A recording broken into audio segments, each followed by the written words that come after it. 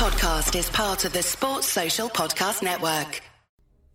And now it is John Gibbons for the Anfield Wrap, and we are talking now about the trademarking issue that obviously has flared up over the summer. It still continues. It continues on Saturday because on Saturday Spirits of Shankly have asked people to support local traders and people to support manufacturers of Liverpool FC themed clothing, we'll call it, or Liverpool FC inspired kind of merchandise might be a better way of doing it, and to support those local traders. And so SOS have called for that on Newcastle.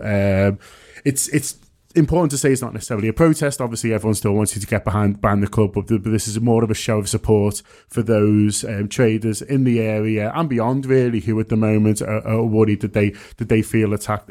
From Spirits of Shankly, I'm very kindly joined by Joe Blott, who's the chair at the moment. I'm also joined by Lucy Rimmer as well, and we're going to talk about how we've got to this point first, Joe, because I'm obviously a little bit on the outside. I'm a Liverpool supporter, obviously, and I know that you guys had meetings back in August where you met with Peter Moore after this had broken. As always, supporters were the last to know about how to sort of find out ourselves. You had the meetings, and then it went sort of a little bit quiet from a public point of view. So presumably you haven't sort of felt like you got what you wanted from those meetings. So can you just tell us a little bit about where we're at now and why you feel like you've wanted to kind of to raise attention for it for the Newcastle game? Yeah, I think the context's important first, isn't it? That we know that football, Premier League football in particular, and European football is just greedy. It'll try and make a pound from anything that it can. And I guess the cynic in me sees that club officials had seen, a Champions League final, big win. You look at one end and there's, out of 10,000 Tottenham fans, there's 9,000 wearing replica kits. You look at the Liverpool end and there's probably 2,000 wearing replica kits and everyone else wearing the merchandise you've just been referring to, really, in terms of, being unique, different and bold, really. And I think that's what that makes a big difference. And when you look at that in the context, if Tottenham, I think personally that's the first time they've been in the final since 61. So, from that point of view, why wouldn't you celebrate it with a club kit, really? But pure mathematics and pure economics is that 8 to 10,000 times 70 quid's a lot of money for them, and that's less for Liverpool. And I think that's what they've looked at. So immediately after the pre-season in Boston, we picked up literally through the back door that this notion of a trademark and of Liverpool had come out. We contacted the club. Our club contact said didn't know anything about it. Checked with further within the club, and yet it was true. So to be fair, the club then just acknowledged that they had done it. We then picked up quite a bit of noise around, particularly from the traders, but from other people as well. They were just irked by the potential for Liverpool to be trademarked. And we felt, as a union, doesn't directly affect us. However, we felt that it was important really to broker a conversation between the club and those affected. Because one of the big effectees then that was City of Liverpool. They were thinking, what does that mean for us? Can we have to change our name now? And I think it's I think it's worth pointing out that City of Liverpool actually paid money which they haven't really got to challenge it, really, and that's might not be a huge amount of money to someone like Liverpool Football Club, but for City of Liverpool, it is a big deal. But they obviously felt they had to do that to try and protect their future as well. They did, and I think within that then that's where the mystery then comes in, isn't it? About what does it really mean to trademark Liverpool?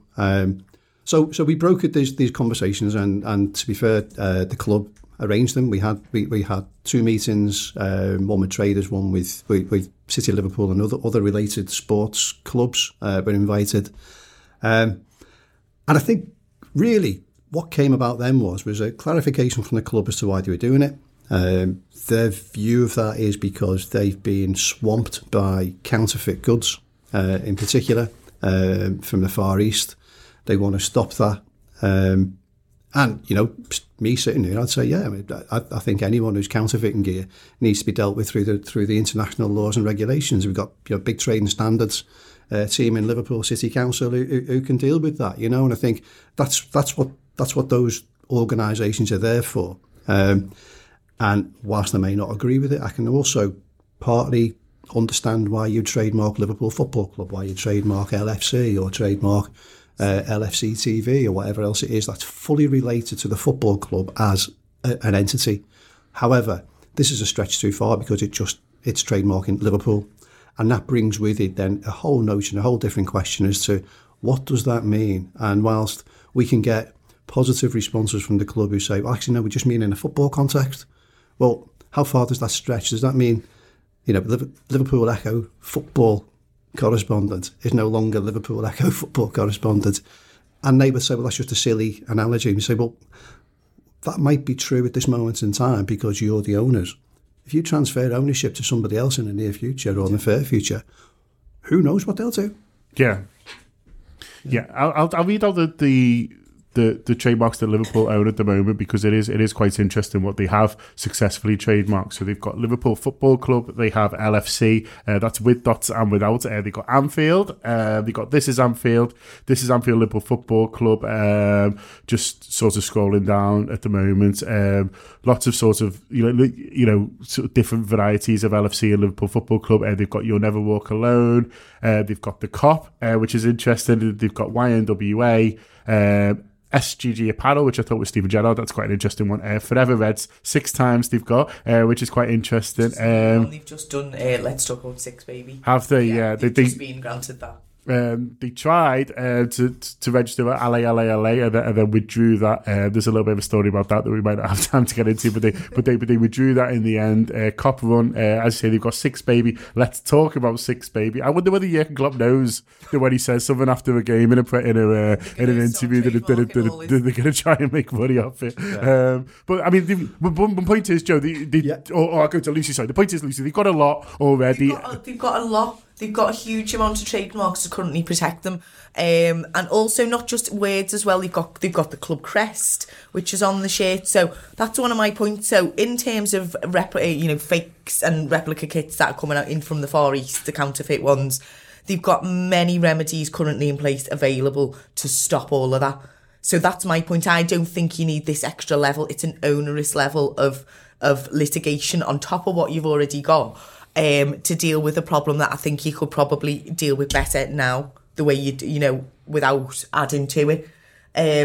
Peter doesn't see it like that because Peter sees it from a completely different commercial angle. He's, some of the people are maybe trying to get around the copyright of things by changing things a tiny little bit, so things are sneaking through. But he's saying people still think things might be Liverpool and the quality is bad, and that is right.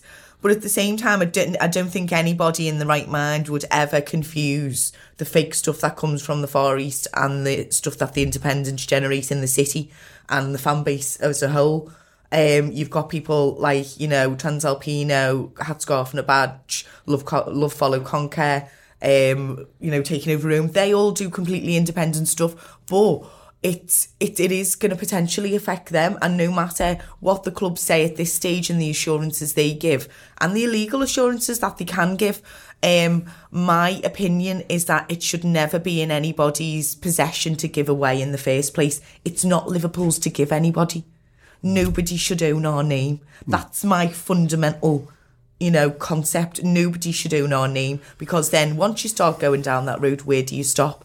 Do Apple do it for the Beatles, Liverpool, the Beatles? Nobody can mention Liverpool, the Beatles, because Apple have trademarked Liverpool under the Beatles context. So you start opening up a whole can of worms on top of the license agreement. So who gets one? Who decides who gets one? Why does X get one and why doesn't?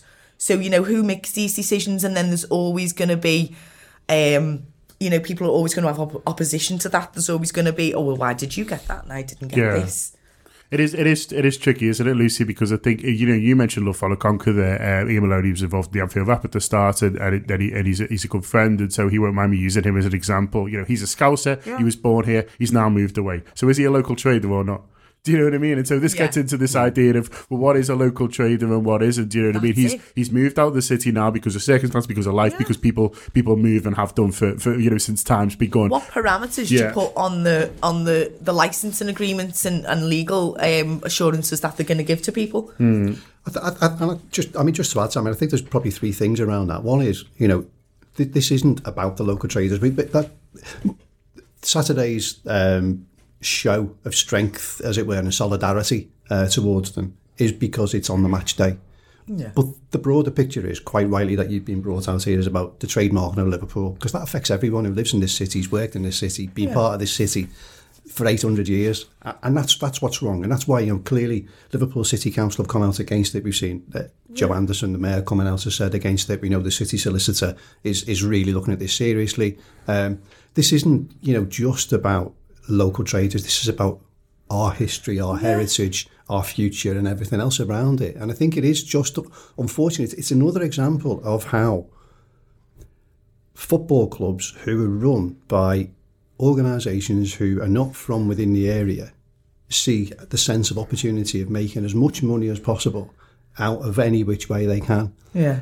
And from an economic point of view, to survive in any league, whether it's the Premier League, European League, or European anywhere else, I can understand why they need to maximise that.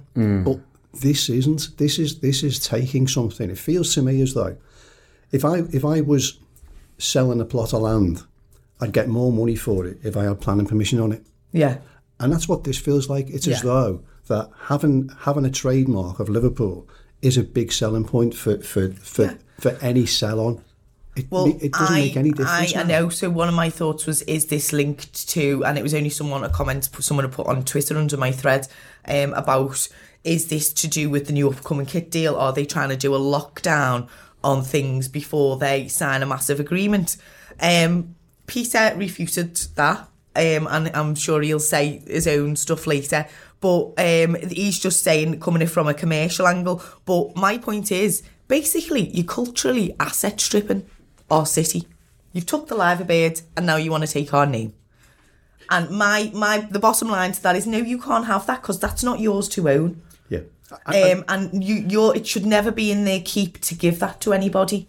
And I would certainly stand with that. Whoever was trying to trademark and this, I would like to also point out that this is not against FSG, and it's not against Peter Moore. Peter Moore's been really good to discuss it with me, and he's very kind to take the time, and I appreciate that. But he is the person that we have to talk to about this, so I think that's why his name gets brought into it. And it's not even about FSG, because what happens in the future, if they sell the club and we move, so we've got new owners, they might have a completely different outlook on it. They might crack down, they might do loads of different things that we haven't thought about, because the trademark, the precedent has been set, and the trademark has moved so much forward that they'll be, wanting to do lots of different things with it, and that we can't, it's gone then, it's too late.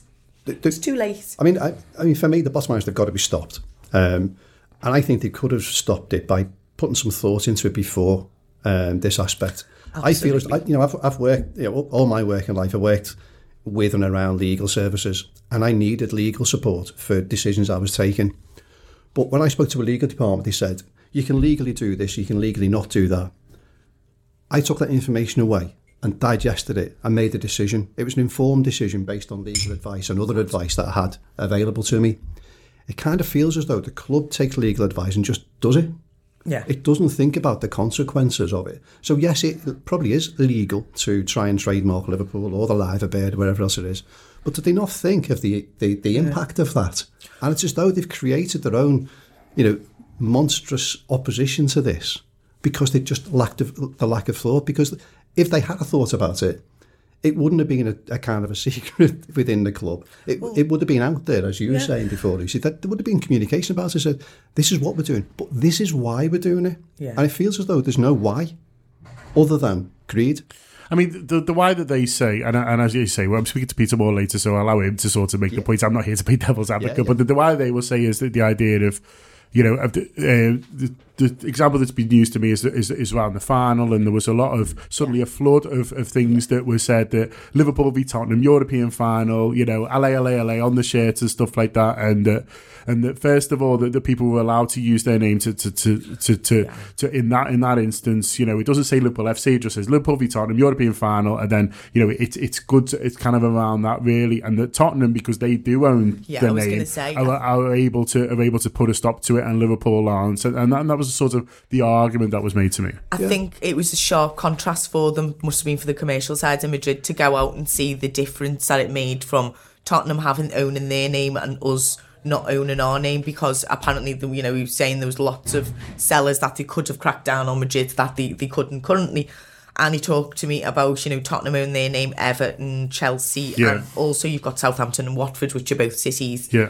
And so he's trying to put his argument forward, well, yeah, you can trademark a city. So, but my point to him is neither of those cities are Liverpool. That's the bottom line of it. We are nowhere else. So you sell your atmosphere on our unique, you sell your product on our unique atmosphere, right? So you can't take that away from us, because then that makes your product null and void. Do you know what I mean? So it's a very fine line to tread between commercialising and us going, yeah, we don't mind you doing that, and then stepping on our toes. And it's about sort of, I think, kind of when I've spoken to people at Liverpool, about this, and I think they do get kind of frustrated sometimes with us. And I sort of understand it. And my argument, sort of what you made, is you've got to sort of take them off with the smooth, like we are all a bit mad. And but that's why you get nights like Barcelona. Do you know what I mean? And that's why, Man City probably wouldn't have sold out. And that's not me having to go necessarily at Man City. It can be a bit of a cheap shot. I'm just using it as an example of Man City would have gone, we got beat 3-0 at the new camp there. Are we really going to go? Where does we go? We're just going to all turn up and just be absolute and absolutely mad. And so I feel sometimes, Joe, go, do you know that this is the yin and the yang. This is what you get. I know we're all mad sauce about us, but look what we can do. Yeah, but exactly that. I mean, that's why that's why all those independent traders are there. I don't think that they're outside other club grounds. With a bit of a smattering, maybe the stalls, but this is a unique brand. This goes back to the 70s with our casual approach to the way we went to matches. We didn't have scarves around our wrists and everything else. This is a follow-on from that. This is the next generation, and we want the next generation to carry on doing that, because we're all old. But there's going to be, hopefully, young people who are thinking about, I'd like to go into business to do X, Y, or Z. What we can't do is inhibit them or prohibit them from doing something. Stifle of people's creativity. It's not fair. And it's hugely ironic, isn't it, that Liverpool are trying to put a stop on this, but actually they celebrate the uniqueness of Liverpool. The fan culture is something that they bought into. And it's great to see, with all the stuff that they do with yourselves, with Boss Nights, with Jamie Webster, with everything else. They've celebrated it and umphed it, and I think speak to. But they've commercialised that. They've commercialised us, and that's the worry, isn't it? How far they go with that? Because I think they should embrace it. I think, because I've been critical of them in the past for not embracing it. Now they have done. It's great. It's taken it to a new level. But you do that together. Don't then isolate it and take over something that you've had, because it does feel as though that.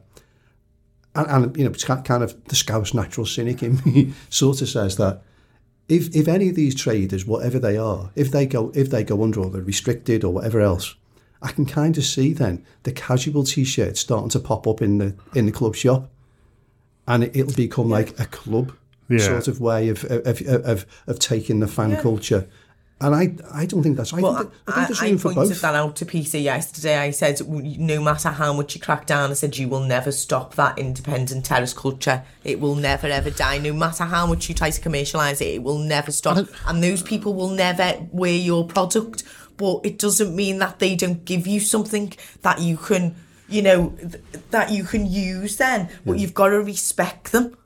Yeah. Do you think there's people who understand that in the club and the people who don't? Because we all do. We refer to the club as this thing that the kind of umbrella, and everyone under the same. Yeah, and it's easy to do, and it's sort of we're trying to have a specific conversation here, so you kind of do it really. I just wonder whether there's people who, because you talk about the value that the supporters bring and the value of supporter culture and what that adds to a football club really. So we can talk about the rights of someone like Headscarf and a Barge, they've got a right to sell this gear, but it's more than that, isn't it? It's actually adding to Liverpool Football Club culture, and it's adding to what makes Liverpool great. Is that these individuals and these people, they're often the people who are making the flags as well. Do you know what I mean? Because they're creative people, and so they're all kind of adding to this melting pot that makes kind of what Liverpool great. And I kind of think that there's some people in Liverpool Football Club who understand that, and there's some people who who instead see them as a kind of a commercial threat, really, and that's what kind of frustrates me. And I wonder whether it's how much, it does it depend on how much time people spend in Liverpool, because obviously not everyone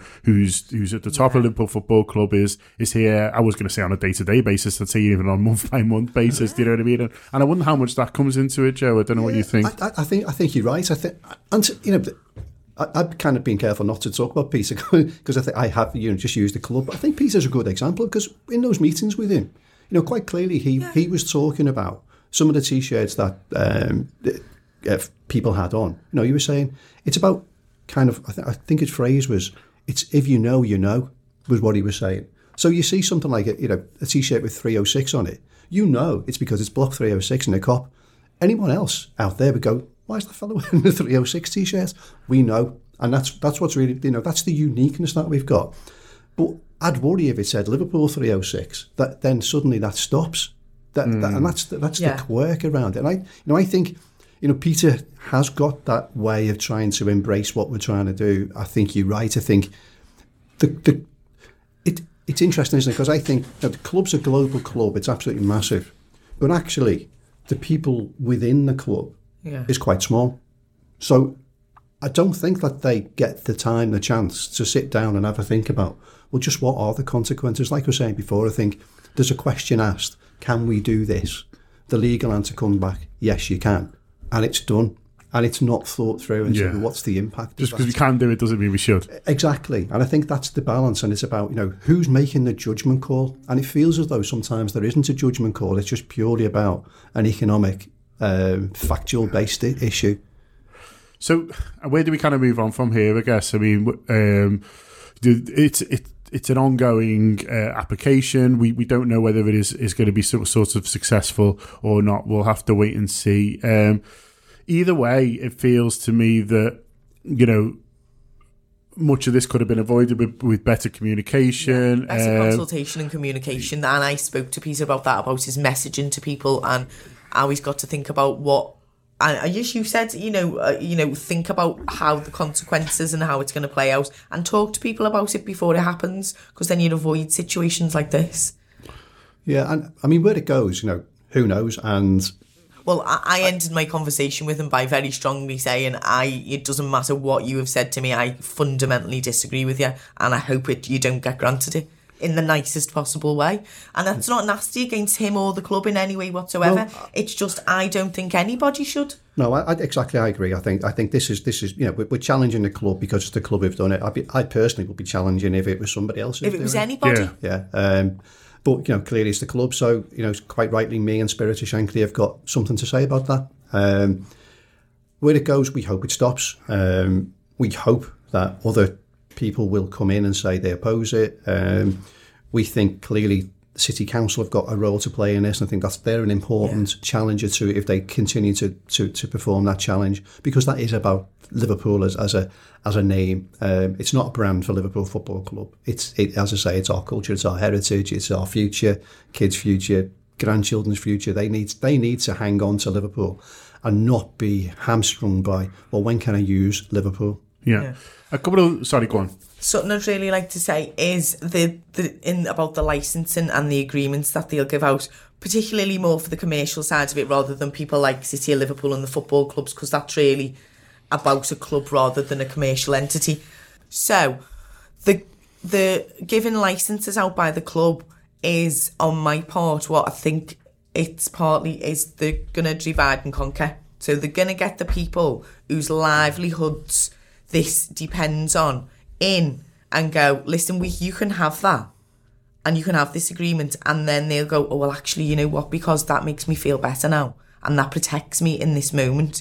But what that does then is, you don't know how it's going to go in the future. He will provide future legal assurances. I can't know any of that until I would see it legally on paper, and that's not going to happen. But the other point is, they're going to get to basically, they're trying to divide and conquer. So what they will do is, once you've quelled the group of people who it really affects on a daily basis, and if they all turn around and say, well, actually, you know what, we're all right about this now, it makes everybody else in the wider spectrum of people go, oh, well, if they're okay with it, we are.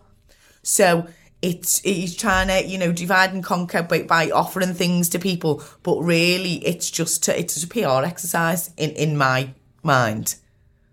A couple of other things I wanted to sort of mention, Joe, before we finish, is that I've noticed in the last couple of days there's Spirit of Shankly have come out against the idea of tier pricing, so a different price for members and a different price for season ticket holders. That was another example of bad communication, but I don't want to get into that necessarily, or indeed the issues around different ticketing, because I think that's maybe one for another day. But I did notice a lot of the replies on Twitter where people saying, "Oh, you love to moan. Oh, you're moaning about something else," and stuff like that. And there is this general criticism of Spirit of Shankly ever since day one, I think, and ever since the ideas of even marching against Hicks and Gillette, which seems like surely everyone was in favour of that now, but I promise you they weren't. Absolutely. Is the idea of you just like to moan, you just want to moan, and I think that's the thing that I will come out very strongly on, that I just think is so unfair, because we're obviously close with Jay, and I know what Jay went through as chair, and now you've been doing it for 5 months and you're getting it as well. It's no fun whatsoever, a lot of this, and it's standing up for things because you believe them. And people listening to this have got to,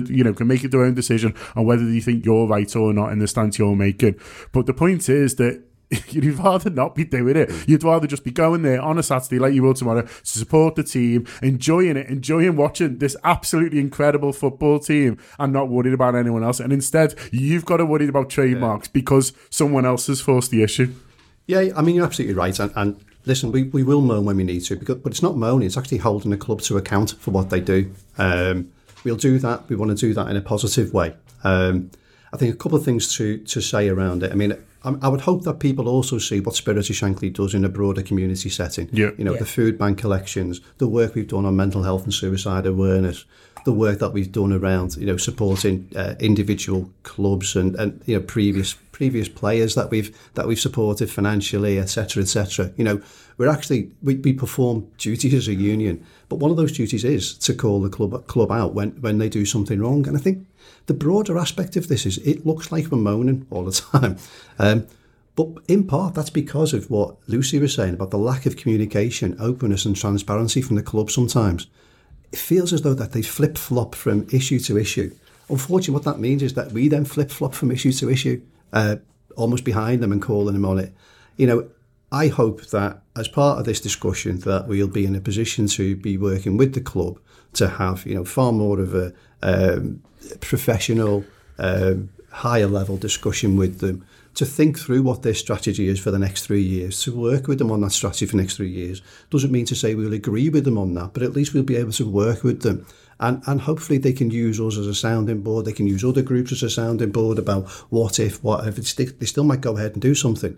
But it's about us to have a mature discussion with them. And I'd like to think that my offer to the club is that the union is mature. As I said, I demonstrated that we don't just moan about things. We actually do positive things for supporters, but also the wider community. Use us. But there's 13 of us around that committee. There's a whole host of other talented individuals who are members who we can help the club with, and I think that's what our offer is. And hopefully, out of that, we'll moan when we need to, but also as well we'll work with the club when we have to, and I think that's important. Yeah, it's the nature of a union, isn't it? That's why you have a union, to stick up for the issues that people believe in.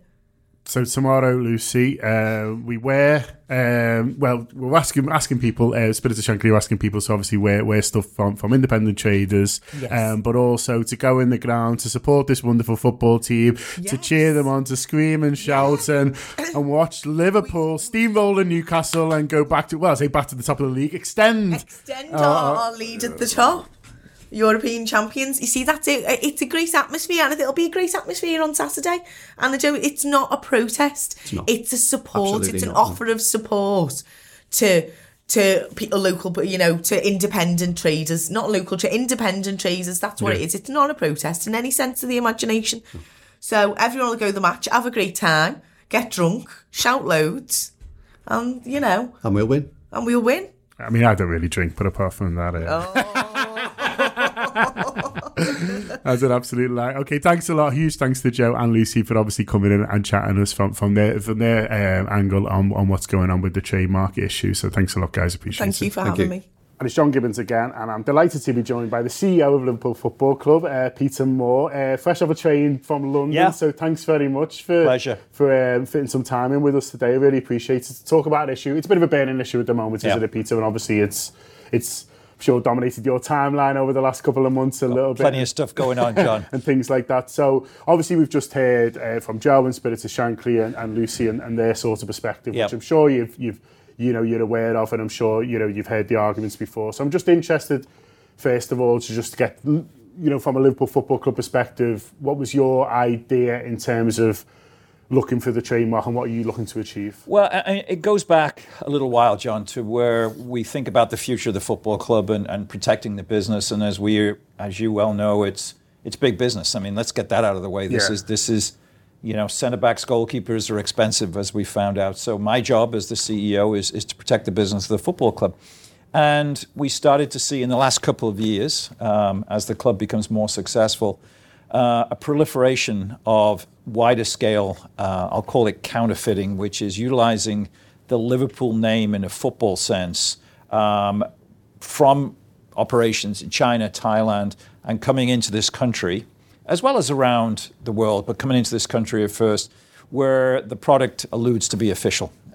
It's poor quality standard, and it obviously is impacting the revenue of the football club. And so we looked at examples of other clubs around the Premier League and spoke with them that had trademarked the place where they come from, because they had the same issue, whether it's Chelsea, Tottenham, Watford, Southampton, and Everton, all of whom are obviously named after places of varying sizes, but have not only protected the Southampton Football Club or Chelsea Football Club, but those places, and talk to their people about how it was helping them in being able to challenge at the UK borders the influx of these counterfeit goods. Right. So, and then in fact, as you mentioned, I've been in London today, Premier League meeting, and chatting with some of my colleagues from those clubs and talking about how it's helped them enormously. And in some instances, not only have they trademarked the name in football products, but also in all products. And there's a few clubs that have done that because they see their name synonymous with football. And so we looked at what we needed to do, and so we applied for football services and products in certain classes to trademark only in a football context, not the city of Liverpool, but Liverpool when it's in a football context. And that is something that on top of our current trademarks that we need to do to protect our business. Look, we're in a business that's driven by advertising, by sponsorship and things that come in that allow us to be able to grow our business, to plow all of that revenue back onto the field of play, as we've, I think, evidenced in the last couple of years with the acquisitions we've made to make the team and the squad stronger. I call this a virtuous cycle. You make money, you buy a player, that player helps you win games, you get bigger, better, blue chip global sponsors, and we're seeing that with great partners in New Balance, in Standard Chartered, in Western Union, and more recently AXA. But we need to protect the football club. And I want to stress, this is nothing to do with local traders, with the people that do a brilliant job in growing, creating, and protecting our fan culture that's so unique to this football club. Nor is it anything to do with football clubs that have Liverpool in the name. And we can talk about this in some detail, but I've met in this very room. Yeah. I've met with so many of them and listened to them, spent hours with them, as well as with Spirit of Shankly, with Joe and Ian Byrne, and tried to work together to come to a solution here, and we can talk about the details of that. So just a little bit, I mean, there's lots to sort of to jump off on there, but first of all, in terms of the counterfeit stuff and the stuff you're talking about that's coming in from Asia, is there a reason that the trademarks you've got already aren't enough? Because if I'm thinking of if you're talking about fake shirts and replica shirts, surely the badge and surely the Liverpool FC, exactly. You own Liverpool FC, you own LFC, and sort of every variation of. Why isn't that enough? So there's two elements of the counterfeiting. Let's call and the counterfeiting element. I mean, the real issue, you're exactly right, is the amount now of counterfeit replica product that primarily sits on, not only on platforms but is manufactured in the Far East. And I think we all know, and we've all seen, whether it's Thailand or China, that's a whole separate situation that our brand team, together with the trademark owners who are those sponsors that I just referred to, chase. We get a portion of it. We don't get all of it. We recognize that you can only stop so much of this. It's important we focus on that because those brands want to make sure that we are seen as protecting them. They give this football club a lot of money. Yeah. They're great partners. We turn that money into players on the pitch, and we need to be able to protect them in business. And so we do that as well. All of those brands have their own IP offices, their own brand protection offices. We work in conjunction with them. We work in conjunction with HMRC as well. The stuff we started to look at is stuff that's coming in. And I saw this in Madrid and more recently in Istanbul, where you're bringing stuff in. And these, again, are Far Eastern, for the most part, or Bangladesh, I've seen, factories that manufacture at a large scale and then flood the marketplace when we come into town. In both instances, ironically, we couldn't do anything. But when we played Tottenham in the Champions League final, Madrid, on June 1st, Tottenham have protected the name Tottenham in a football sense. So we piggybacked on their trademark and intercepted a good chunk of goods in collaboration with the Spanish police. Istanbul for the Super Cup, again, nothing we could do, but Chelsea has protected Chelsea, the name Chelsea, not just Chelsea Football Club, Chelsea, because that's what we were seeing, Liverpool versus Chelsea. So a ton of stuff was intercepted there. And these are bad actors. These are not some little small street trader. These are large scale factory, and that's what we're trying to stop. And it's nothing to do with anybody in this city and maybe even in the UK. And why are we doing it in the UK first? So that we can work with HMRC at the ports and airports where this stuff is coming in. Only once you've got your trademark established in your, if you will, your home country, can then establish it elsewhere. And again, my job is to protect this football club and to bring in as much revenue as I possibly can to be able to turn that into success on the pitch. I know it's a difficult one to answer, but have you got any idea sort of how much this revenue's worth, or another way of looking at how much this is costing Liverpool? I can tell you it's in the millions of pounds. So I can tell you what we intercept last year was in the millions of pounds of the classic counterfeit stuff. And if that's what we've intercepted, I don't know what the multiplier is that gets through. The more broadly stuff, T-shirts, products that are Liverpool and allude to be official by utilising the way the name Liverpool in a football sense, I would assume is of a similar scale. It's easier to make, it's cheaper, it's less complex to manufacture, and that can flood the markets pretty easily. I think it's interesting, isn't it? Because sometimes we can have our kind of minds warped by sort of online and Twitter and things like that. Sorry, that was my mic dropping. Things like that, and you know, things can seem kind of more extreme. And I think there are people who will criticise Liverpool whatever they do, and I think there's people on the other side who will always stick up for Liverpool kind of blindly. But it does feel like to me that there's a lot of people in the middle who just feel uneasy and just feel a bit unsure. And I think that's fair enough. And a word that's used a lot with football is greed, and I think that's come up in this instance. In that, is it just greed? And do you understand when people see that Liverpool are posting profits of £125 million? And I know I'm sure you're going to say there was mitigated circumstances around those, but the last accounts that came out was profits of £125 million. Liverpool have been in 2 Champions League finals. They made all this money, and then it feels like they're going after this now, and it doesn't feel, I think, to the average football fan like it's particularly necessary. Well, let's start with the £125 million. There was the headline and then comma, all of which has been spent already. I mean, I don't know what we needed to do to make that more clear. So I'm not going to get into chartered accounts and timing, but that was a moment in time. That money had already gone by the time, that was from the previous June. And the players that were sold to create that. So 125 million in profits, which is thrown at me on a regular basis, is actually not true. Yeah. There was a cash flow moment in time where money came in. But I don't want to get into what's profitable. Again, I want to reiterate what we're trying to do is protect the football club. And it's my job to be able, again, not focused on anything around here, and I'm looking around because I can see the streets of Liverpool out these windows here. This is about stopping large scale people who are actually taking money from the people of Liverpool, taking money from the local traders. And this could be product that, first of all, is manufactured in less than pleasant circumstances. And as somebody 20 years in sports apparel and footwear, I've been in these factories and they're not pleasant. And you should know that if you're buying this kind of stuff, that's what you are getting into. Secondarily, I don't know where the greed is. I don't know what the greed would be. Where is the greed? Is the view that we want to sell? I think it comes from both ways. I think so somebody needs to explain.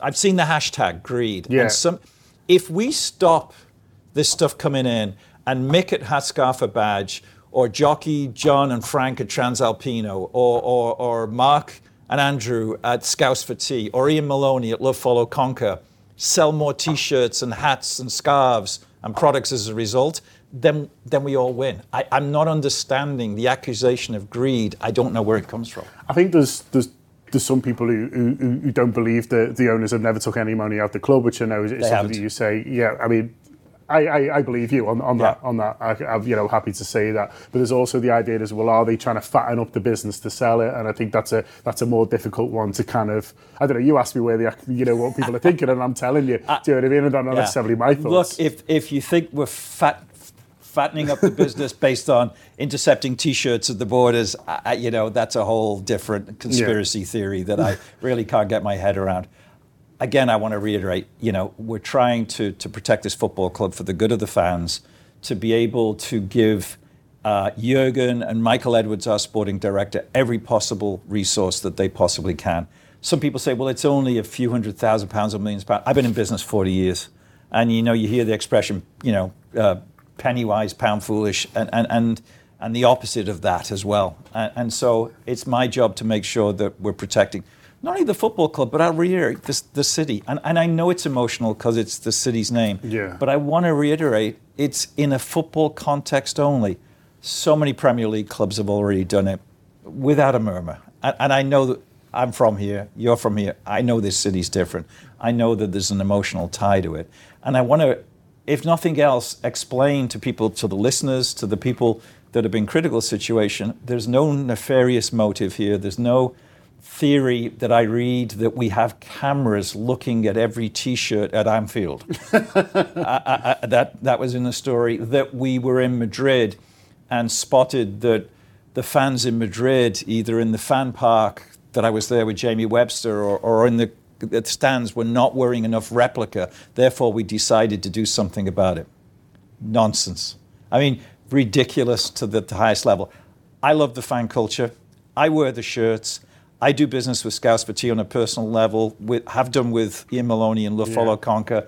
Me and Mick, and there's not many days where we don't talk about something. And I get the fan culture makes this club special and unique, and this football club has never done anything to impact that. I also want to say, in this room, and we're sat in a conference room at Chapel Street, our headquarters, we actually tried to get data behind this and looked at the top retailers. We just took a sampling of 4 of the independent retailers who we think do a phenomenal job in creating that fan culture. We looked at 516 SKUs, stock keeping units, products that are in there. Of the 516, John, only 6 would there even be an issue about. And one thing we're used to doing is working with the retailers and say, you know what, you might just want to change that.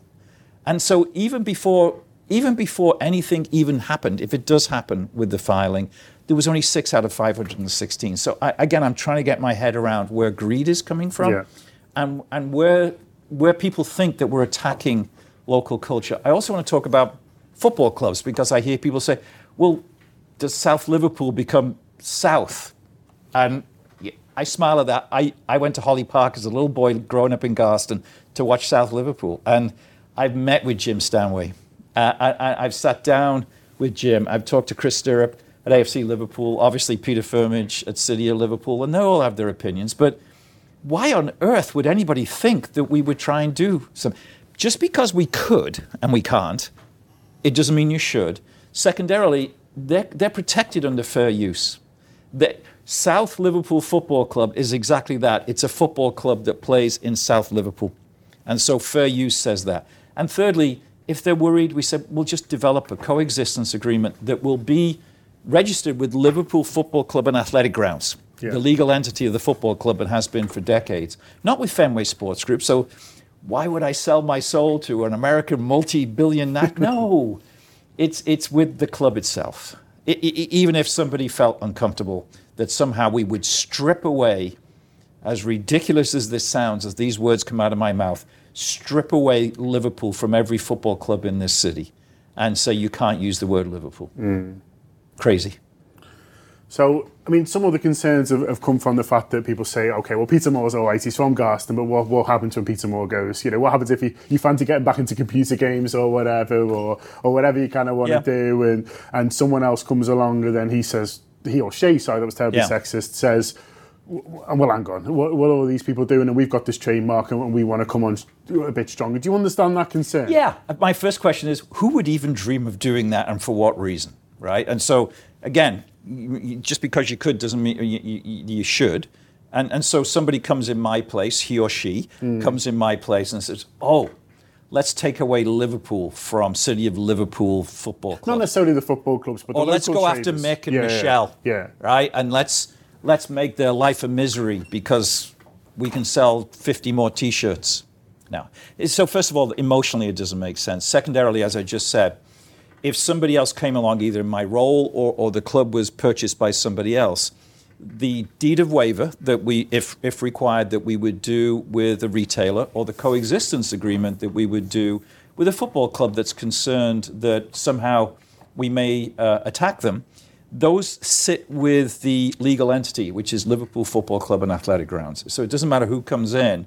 If somebody acquires the football club, then that linkage and that legal document comes with the assets. You have to accept that. But again, I'm trying to get my head around, even if I'm no longer here and I go back into video games, why anybody in the right mind would even consider doing that. Because they might not understand, the fan culture. They might not understand the fact that what we believe is, or certainly the Anfield Wrap believe, is that all these different groups that we've talked about and others that we haven't all kind of add to what makes Liverpool totally great. Someone who comes in from somewhere else. In my exit interview, I will educate them. Seriously. Well, I mean, hopefully, but someone again, might come in from American sports background or whatever, and I know there's concerns about maybe what happened around Fenway Park, for example, and the fact that there used to be a lot of stalls and things around there, and they kind of gradually disappeared. We could talk about that as well. I read that a couple of days ago in the now defunct Grantland. It's the Yankees suck story. I don't know if you read the story. No. Okay, but you've seen the headline. Yeah. I was at Fenway Park. I lived in Boston for 9 years in the 90s. And there's plenty of independent stores there. It's a different culture. So there was trying to be a comparison. And I know the accusation. FSG comes in, buys the Boston Red Sox and starts moving independent retailers away and buying up everything. Now,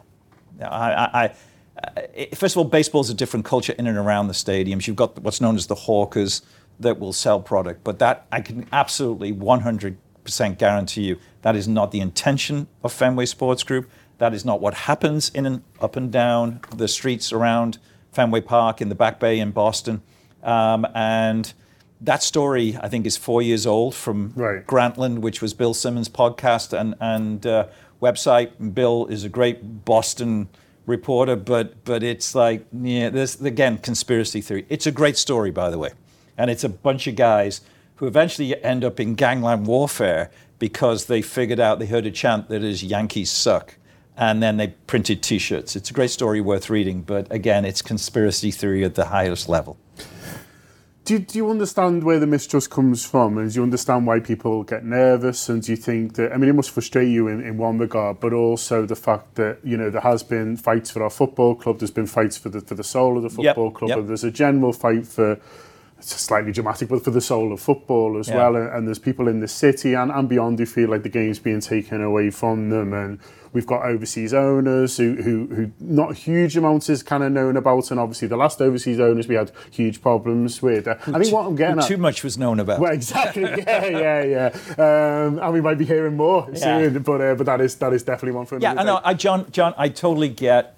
Look, the passion of football, what football means to me, to you, to everybody in this city, both blue and red, is unique here. And as we say, certainly from the red side, this means more. And as an ownership group, fully understand that anything we do that is going to be put under a broad spotlight, accept that, recognize that, understand that. Don't in any way try to say that's nonsense and you shouldn't hold us to that level of mistrust. I get it. At the same time, I don't know what we've done to earn mistrust so far. As a football club, ownership, who are wonderful in the fact that they let us get on with it here. You see visits from, I was with Tom Werner today. Tom is excited to be at the Newcastle game. John and Linda come over. Mike Gordon comes over. You've met them all at one point or another. But they don't interfere. They trust myself, people Billy Hogan, implicitly to run the football club. Obviously, Jurgen and Michael Edwards at Melwood to run the football side of this club and to be successful on the pitch. And my job is to match their success on the pitch with success off the pitch. And there are things that we have to do to compete with Barcelona, Bayern Munich, Manchester City, Manchester United, Borussia Dortmund, big clubs. And we have to operate like a big club. And some of the things that we do, like what we're trying to do here, raise eyebrows, and I get that. And I fully understand that. And the fact that here I am, just run off a train and want to sit down with you, I'm not hiding, I'm not ducking away and not approaching the subject and trying to give you my honest opinion on why we're doing this. And also I think it's important to me for people to understand there are no nefarious agendas here. There's nothing that is trying to attack the fan culture. If I didn't have to wear a tie on Saturday, I'd probably wear either my He Ain't Heavy's My Brother t-shirt from Scouse for Tea, or what else? I'd wear my Liverpool originals from Ian Maloney and Love Follow Conquer, or my Liver Bird, the Pierhead that Mick does so well. I'd be wearing one of those, and because I totally get it, and I do all the time. I mean, I don't do it in the office, and I have to wear a tie. And if I wasn't, I would join this sense of solidarity because I get what they do for us. And I get it's not a protest, and I fully understand that. But I also am confused, I guess, as to why people think that we're in any way trying to attack or chip away or do anything with these great contributors to this football club's culture. Do you think part of the mistrust comes from the fact that it was suddenly there, and I know you've expressed already that you wish you'd communicated it differently? Yeah. I mean, guilty as charged. We naively we put it out there, and then what did we do? We jump on a plane to the United States and go play our pre-season tour. We're all focused on that, and what we should have done, absolutely, is done a lot more work to talk to people like yourselves, to talk to the city council, to talk to the retailers who we have a great relationship with, 365 days a year, and even think through. And I think our naivety was we didn't think through the level of what people would think through. Knowing what I know now, I would contact, Peter Firmage at City of Liverpool, Chris Stirrup at AFC, Tom Super Sub's son, who's Liverpool Ramblers. I mean, just all of these guys, and say, just heads up, this is what we're doing, and more importantly, this is why we're doing it, and even more importantly, you have nothing to worry about. So, yeah, I'm guilty in not thinking that through on behalf of the football club, and I guess underestimating the emotional reaction that this filing has created. So that's my fault. Are you a little bit frustrated that you haven't been able to, convince more people? You mentioned about a month or so ago you had a lot of people in this room that we're in now. You had conversations with them.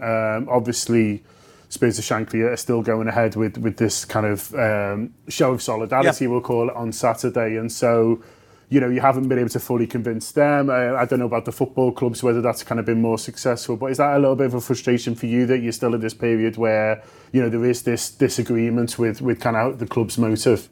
I don't know if it's frustration or more. I'm almost saddened that I can't get my point of view across in a way. And again, I've learned. Look, I've been around for a long time. I've learned once the narrative gets ahead of you, it's very difficult then to catch up. And I guess my only disappointment is the misinformation about all the stuff that I've alluded to it. That frustrates me because I've said, and I did a series of tweets that got a lot of attention where I tried to explain. I think it was 7 tweets in a row what we were doing, but. It's social media, right? So people will interpret it the way they interpret, and I totally get that. And again, it goes back to if I wanted to point to one thing is that we didn't get ahead of it and do what we typically do is consult and talk to people and explain why we needed to do it. And I think we'd probably all be in a better place if I had done that. I just want to talk a little bit more about the ownership, if that's okay, Yeah. because I think there's a famous Shankly quote, isn't there, which is it's about the players and the fans and the manager, The Holy Trinity, and the directors are just there to sign the checks. And it's a quote that Liverpool fans throw around when it suits them, and then when it doesn't, we kind of forget about it. And I think we sort of, what I'm getting at is sort of we want the owners to be quiet until we kind of don't. So what I'm saying that to acknowledge that it's difficult, and I'm saying that it's difficult for the guys over in Boston to kind of strike the balance. Do you think they are striking the balance right at the moment? Do you think they could talk more? Do you think they could be more kind of, I guess, they're openly passionate about the project? Because I think that the concerns come that, they're only really interested in baseball. Because it's an investment group, isn't it? It's an investment group who got Liverpool, I would say, at a good price, admittedly at a time that really, helped us. So I think some of the maybe the mistrust that we've talked about and some of the kind of lack of trust comes from the fact that we still don't really know them. We still don't really know too much about them. You've got, yes, it's an investment group. It's Fenway Sports Group. It's a group of primarily Boston-based investors that love sports. Their roots were the Boston Red Sox, and they came together to invest in the Boston Red Sox, as well as the New England Sports Network, which broadcasts the Red Sox, as well as the Boston Bruins, which is the ice hockey team. They own a NASCAR team. NASCAR is American racing, turning left quickly, called Rouse Fenway. What you've got is, I believe, is unbelievably patient capital. Now, what do I mean by that? You've got a group of people that love sports, and that's the difference. That is and I want to reiterate that is very much the difference that I see, because I've got to know other ownership groups. I don't want to, certainly not going to name names, but I've got to know them in the Premier League, and I've got to see in my UEFA and ECA responsibilities. And I was in Switzerland earlier this week with the ECA, and I can then have some comparisons of our ownership groups and see what they're at. Their MO, what they like to do, John, is to be there if I need them, if Billy needs them, if Jurgen needs them, if Michael needs them, but not to interfere. They believe in this football club. I can tell you I've known John Henry a lot longer than I've worked at this football club. He, from the moment they acquired this football club, has absorbed himself in the culture. I'll tell you a story, and I don't think John would mind me doing this. When I first really got to know him, it was many years ago in Boston, and just by sheer coincidence, I was in a hotel in Boston, and he was renting out the top apartment while he was building a house, and said, "Come on up." And he was halfway through the 74-75 season and was just absorbing and said, tell me about Keegan. So this is who John Henry is, and he wants to absorb everything. He also loves the idea of building an asset, and I hate to use that phrase, but building something. I'm a big Red Sox fan. I lived in Boston for 9 years. They were awful, and just awful, to the fact that where it was a joke. Had not won the World Series for 86 years. We're worried we haven't won the league in 30. He, Tom Werner, Mike Gordon, the rest of FSG, built a strategy for success. And within 3 years, they win the World Series. And they've won the World Series 4 times now by being patient, by not interfering, by being there when it's needed, but letting, in the case of the Red Sox, whether it was the manager, the president, Sam Kennedy, all of the people that make that club work, and they do the same for us. And I couldn't be more privileged to work for an ownership group like that. If I need them, they're there. But they're not calling me every day, every hour, saying, what are you doing here? What are we doing there? I just don't get that. Neither does Billy, neither does anybody else that works at this football club. So just to kind of finish off, really, if you're able to share anything about what's going on with it now and what's kind of happening next with the trademark. Yeah, I mean, the trademark hearing, it's down to 3 classes, and the trademark hearing has had there's an officer from the IPO, the Intellectual Property Office, that reviews it. They're looking at it. They've done an initial review. They have not given their opinion as of yet. It may be a few weeks, and we'll get to know. But we're somewhat on hold here. But from my perspective, it's business as usual. We're playing Newcastle in 48 hours. I've got to get on a plane to Napoli, which is always interesting when you go there, as you well know. And we're hopeful that we prevail because we think it's good for the football club, but it's somewhat out of our hands at this point. But we're not fixated on it every 10 minutes of every day. We've got to run a football club. It's 24/7. As I'm sat here in a suit, I got on the first train to London this morning. I came back so I could meet with you and get on the podcast and at least explain whether people accept it or not. All I can do is try to explain what we're trying to do. And I'm trying to do it in the most heartfelt and honest way. You still enjoying it? I love it. Champions of Europe, mate. Peter, thanks so much for your time. John. Thanks for racing back to speak to us, and we appreciate it. And you certainly never hide. Thank you, John. Sports Social Podcast Network.